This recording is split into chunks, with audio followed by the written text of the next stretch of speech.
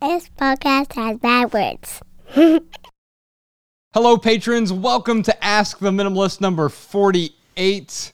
Man, we're here in front of a live studio audience. Heck yeah. That's your cue. I don't know if I need to pay them more or what's going on here. They're striking, but only for a second. I think they're just do they want us to cheer every single time he says that? The answer is yes. Of course, yes. We talk about avoiding the ego, but clearly I'm making fun of the ego at this point. Yes. All right. Anyway, patrons, true fans, VIPs, thank you so much. Podcast Sean has collected your questions, and he'll be reading them. We'll rapid fire them. Ready? Podcast Sean, go. All right. First question comes from Bill. What factors did you consider in choosing to use a traditional publisher for Love People Use Things?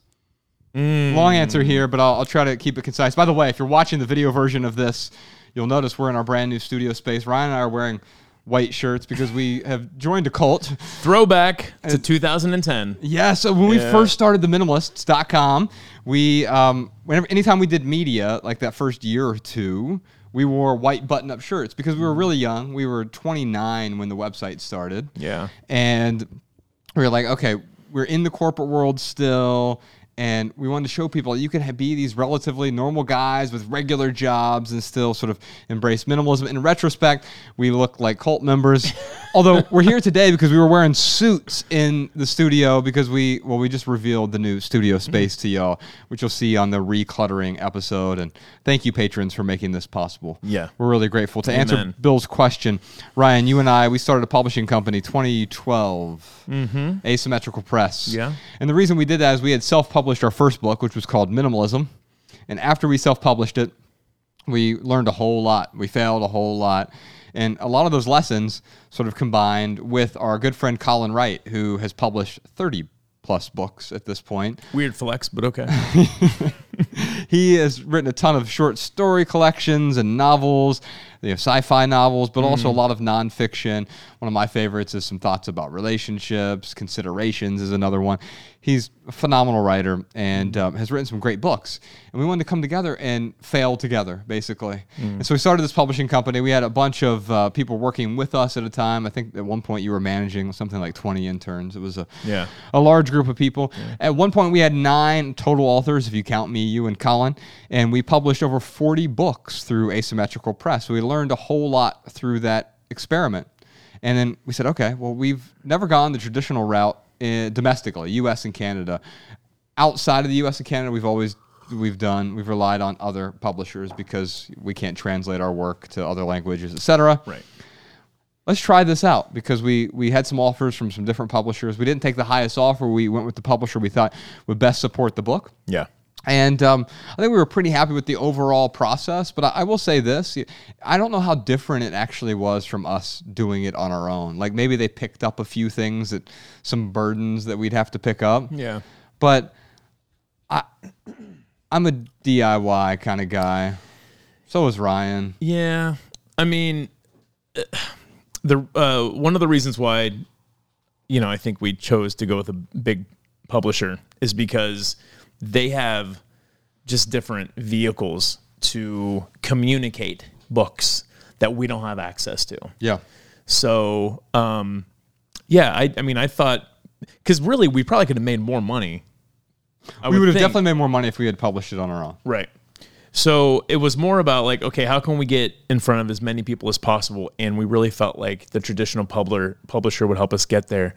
And, I wish I could sit here and say, it totally worked, or the opposite. Oh yeah, we tried it and it didn't work. But I really don't know. Yeah. It's kind of too early to tell, I feel like. Yeah, I think so. And so I haven't been displeased by the whole thing. It's not like it's been an unfortunate process, but it has been, okay, what lessons are we going to pick up from this a year from now? And I think some of those lessons are we really enjoy doing things on our own. Yeah.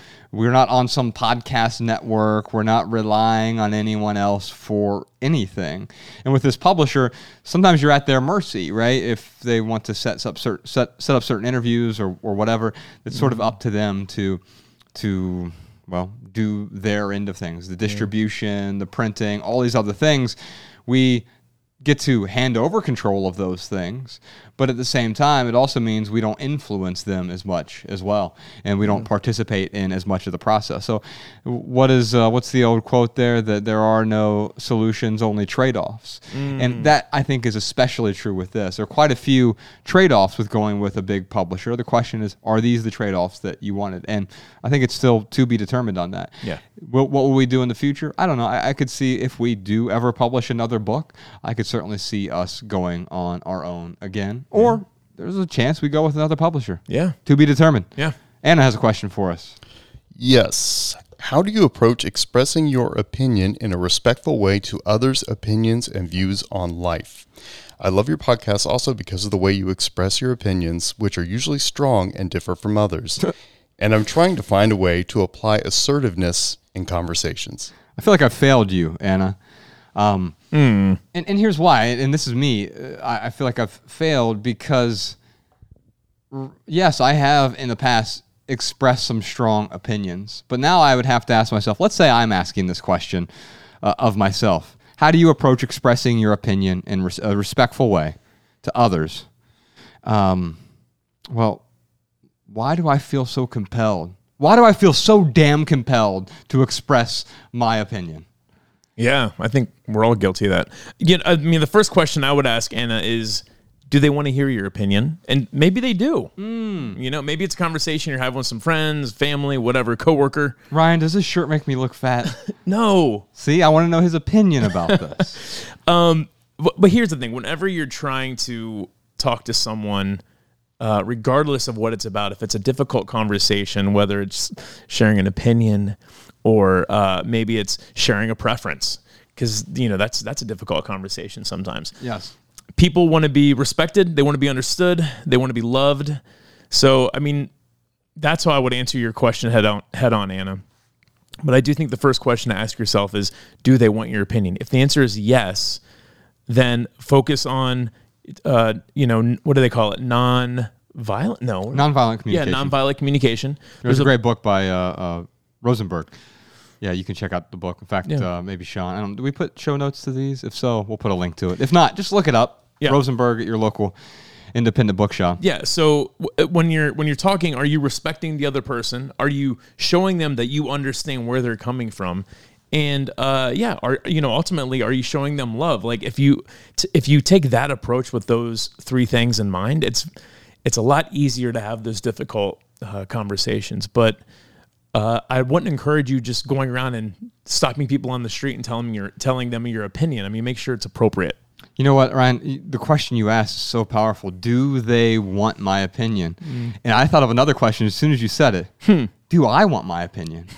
And the answer is usually no. I don't want to pick up new opinions, because opinions if I hold them tightly, they turn into beliefs. Beliefs, if I cling to those, they turn into dogma. And that dogma obscures the truth. And so I'm going to get down to, for me, what is the truth?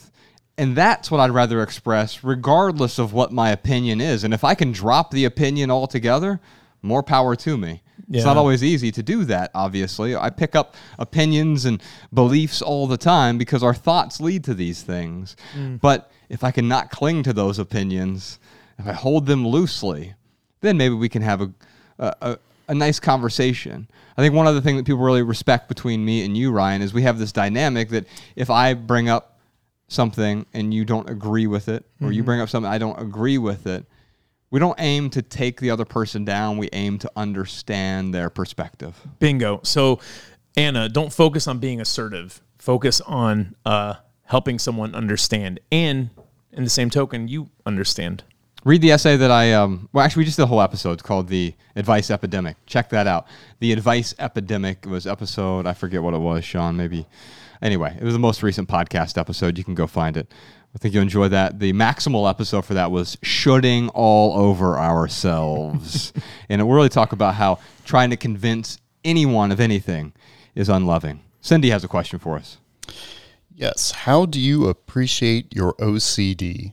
Most recently, when did you experience a flare-up? And what are some things you do to keep it from getting the best of you?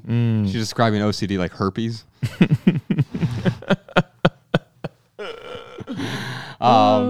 When did you have a flare up recently? Yeah. I got this cold sore. And I feel like your OCD flares every day. Like there's not a day it doesn't flare up. I think that's a good point. So Ryan, here's the question: do you ever appreciate my OCD?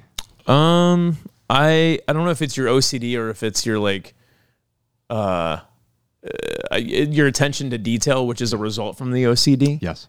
So yeah, and so maybe in that respect, what am I getting from the obsessiveness? Because here's the thing. OCD as a disorder clinically or whatever, that's pathologizing something. Mm-hmm. The reason I really like Cindy's question is what she's saying is, hey, maybe there's a benefit to this. We don't have to pathologize everything. Maybe we can just be obsessive, and that is actually something that is beneficial to us. In fact, passion, I think, often involves a particular kind of obsession. You see anyone who's elite or excellent at something, aren't they obsessed with that thing? Yes. In a way that drives their performance, their art, their outcome. It has nothing to do with the outcome. They're just so obsessed with whatever they're doing. And for me, that's why, yes, for me, work is more fun than fun because I get really obsessed about what we're doing here, about contributing beyond myself, but also being able to sort of put these pieces together. I get so obsessed about it in a way that serves me and also in a way that serves the greater good. And I think that is when I really appreciate it. When that obsessiveness serves other people, then man, it seems like it's worthwhile. Yeah. So how do you handle it? Like when it really starts to, get the best of you, how do you? I see it for what it is. And I think because quite often what we try to do is, okay, what do I do when I get too obsessive? No, the obsessive, and especially the compulsion's just doing, right? And it's like, let's say my OCD manifested because it doesn't do this, but for some people, I have to open a door 3 times. Mm-hmm. Well, what do you do when that happens? Well, it's not, the answer isn't, well, open it a 4th time, right? There's nothing to do. It's simply seeing the absurdity of what is appearing. You can be obsessive about a thing in a way that serves you. What she's talking about, when it flares up and gets the best of you, that's when it is no longer serving you. Well, what do? You don't do anything. You recognize it, you let it be, and it passes. Sarah has a question for us. As part of the journey toward minimalism, how do I minimize demands in my life, particularly from significant others, my husband, my children, my elderly mother? I try hard to meet my duties as a wife, mom, and daughter, but I frequently feel overwhelmed and exhausted. Oh, man. Sarah, I feel for you so much because it sounds like you have a lot of responsibility on your plate. And I wish I could just sit here and say, well, just let your family and friends down or, minimize them. But it's not that easy, right? I mean, that would be easy. Yeah. You're going to create all kinds of other problems. Right. Absolutely. So, oh man. If I was in your shoes, I would maybe get with my family and help set some very clear boundaries, because that might be what is happening is you don't have clear defined boundaries with these folks. But yeah, I don't know. I'm trying to not give advice, but it's just rolling out of me. Well, 2 things appear for me right now. There's 2 words that show up here that I think they involve some stories we tell ourselves. So the first thing I see is what did she call it? Demands? Yeah, demands on my life. How do I minimize the demands? These might be either demands they have of you that they have no right to have of you, right? It's a great point. So Ryan, what if I demand you show up here every morning at 3 a.m.? You could just be like, well, no, screw you. That's an absurd demand. And you're going to recognize it. But also, and I think more important, most of these demands might be internal. These are demands you think they have of you, but they're not actually making those demands. They might have some certain ambiguous expectations, but you could simply ask them, hey, what are your expectations here? Yeah. And if they can articulate it, then you can go back to them and say, hey, that's an unrealistic expectation. And let me explain why it's an unrealistic expectation. And so you can have that conversation. It's unrealistic not because you have a poor expectation, but simply because I don't have the resources to meet an expectation like that. Yeah. The other thing that really stood out is I try hard to meet my duties as a wife, mother, daughter, etc. Well, this is a construct. duties don't exist in the real world. You've just told yourself a story that a mother does these 17 things. A wife does these 42 things. Yeah, a daughter has to do 16 different things every day in order to fulfill his or her duties. Actually, a daughter would be her duties always. Yeah, don't mean to mix up my pronouns here. But so it might just be a story you're telling yourself about duties. Duties don't exist, but we tell ourselves that I have a duty to do this. No. What is your outcome? What do you want? And then the actions, those are what you might consider your duties. Now, if you want a bunch of different things that are in conflict with each other, no wonder you're stressed out. It might be that the things you think you want aren't actually what you want at all.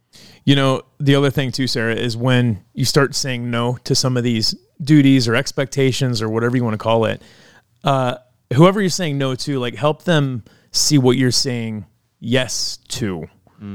So is it less stress? Is it more time to work on that passion project you've been putting off? Like, whatever it is that you're getting by saying no, just help your family understand that. I mean, if they love you and they want you to be happy, then they'll support you. Especially if they all have these different expectations. If we have 5 other people in the room with us right now, plus Jess is out there roaming somewhere in America, and if they all have 10 expectations of each of us, now all of a sudden, that's 6 people times 10, it's 60 expectations. Wow. Now I have 60 duties. Well, I can't say yes to all of them. I'm going to say no to everything important if I'm trying to meet all of their expectations. Yeah. That's why that's critical. Yeah. Taylor has a question for us. Is there a balance between wanting to improve your circumstances and being content with where you are? I think by and large, improvement is a farce. Here's what I mean by that. We try to improve a bunch of things that don't need to be improved. It's the whole... This is why minimalism was so appealing to me early on. Ryan, what did you and I do in our 20s? Let's buy a bunch of... Our lives suck when we were 18 because of abuse and childhood neglect, and you were getting beat up by your stepfather. All these things were happening in our homes. Our lives suck. We need to improve our lives, right? Right. We'll do that through stuff. And so we improved our lives, but it didn't improve our lives. It just gave us different types of misery. Yeah. It was a shinier jail cell in a way. And so minimalism was so appealing to me because it helped me realize the way to, quote, improve my life was not through addition, not through doing more. It was through doing less. It was through subtraction, having less, having enough, identifying what is enough. And so the heart of your question here, improve your circumstances versus being content with where you are, I would argue they're the same thing. Being content with where you are immediately improves your circumstances. You can tweet that podcast, Yeah, Sean. that's good. The other thing that came to mind, too, for me is when you think about improving your life, who is it for? Is it for you? Is it because it's something you truly desire? Or is it because someone said you should do this? Yeah. Or is it because you are comparing yourself to someone else and you feel like, well, I should be at the same level that this person is at? So, get to the why you want to improve. That might help you make the decision as well. Stan has a question for us. Is he back from the dead? Too soon. Wait a minute. No, the 7-year thing is up, right? 7 years we're allowed to talk about someone after they die. It is up. Yeah. No, it's poor Stan, one of our favorite people on earth. In fact, the very last essay in our book, Essential, is an essay about Stan, our good friend in the corporate world. I have no doubt that he'd be with us right now. Yeah. He died at 36, but lived a beautiful, full life. Died suddenly, and he really lived in ways that many of us don't live. And the essay was really talking about how he was sort of a beacon of life. And I looked up to him a lot, and it wasn't because he was 6'7". Yeah, he did look like an NFL player. Yeah. But I say that with Stan here because put your picture on here. And I'm saying this for all the patrons. We don't identify with cartoon characters. We identify with your face. This is private, patrons. You can go ahead and put your picture on your Patreon profile. So we're interacting with you, not some cartoon rabbit. Stan has a question for us. How would you coexist with people who think one thing, say another thing, and do another thing? Especially if they are your parents or relatives. Yes. So what's fascinating about the implications of this question, it's as though we're supposed to treat relatives or close relatives like parents differently from the rest of the world. But that's not love. This is to truly understand love, and I'm just beginning to grasp it, so it's really hard to talk about. But Ryan, I love you, and that means I see you as you are without trying to change you. So it's impossible for me to love you more than I love Emma, right? Because I see you more and try to change you less, more. It doesn't make any sense, right? Yeah. Now, I might like you more than Emma. I've known you for a long time, and so we conflate. We start conflating these things, and so the heart of Stan's question here is: you're struggling to coexist with people that you love. There's a lot of pain in that, right? Because, well, in order to love them, one must coexist with them in some way. Now, that could be from a distance. Yeah. Sometimes we have to love someone from a distance. Yeah. You're experiencing that with your father right now. Yeah. You have to love him from a distance because of certain dogmas that he is clinging to that has prohibited you and him from having a relationship together, right? Yeah. And so loving him from a distance, you're still coexisting with him, even though you aren't interacting with him. In fact, my wife is experiencing this a lot recently with her family. They have some particular beliefs that feel are challenged by my wife's beliefs, and therefore they feel as though it's difficult for them to coexist because they feel as though I need to convince you to change. Well, that's not loving. How do you coexist with them? You accept that they have different beliefs from you, and you're not going to change those. If they change, they change. That's wonderful, right? But changing behavior also doesn't change a person. Yeah. It simply changes the habit. Oh, man. Yeah, I mean, it bothers you because they're doing something you wouldn't do.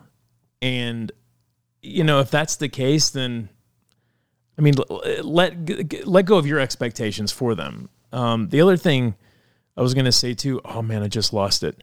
That's all right. I'll pick it back up. Go ahead. I'll remember in a second here. So they say one thing, they think one thing, they say another, and do another. You can't possibly know what they think. So first off, you can't question their intentions. We can throw that out altogether. Sure. They say one thing and they do another. Oh, so they're like most human beings, right? Yeah, right. And yes. They have particular aspirations, and they don't always meet those aspirations. Okay. They have a sense of right and wrong. They have a sense of justice, but sometimes they behave in ways that are unjust. Okay.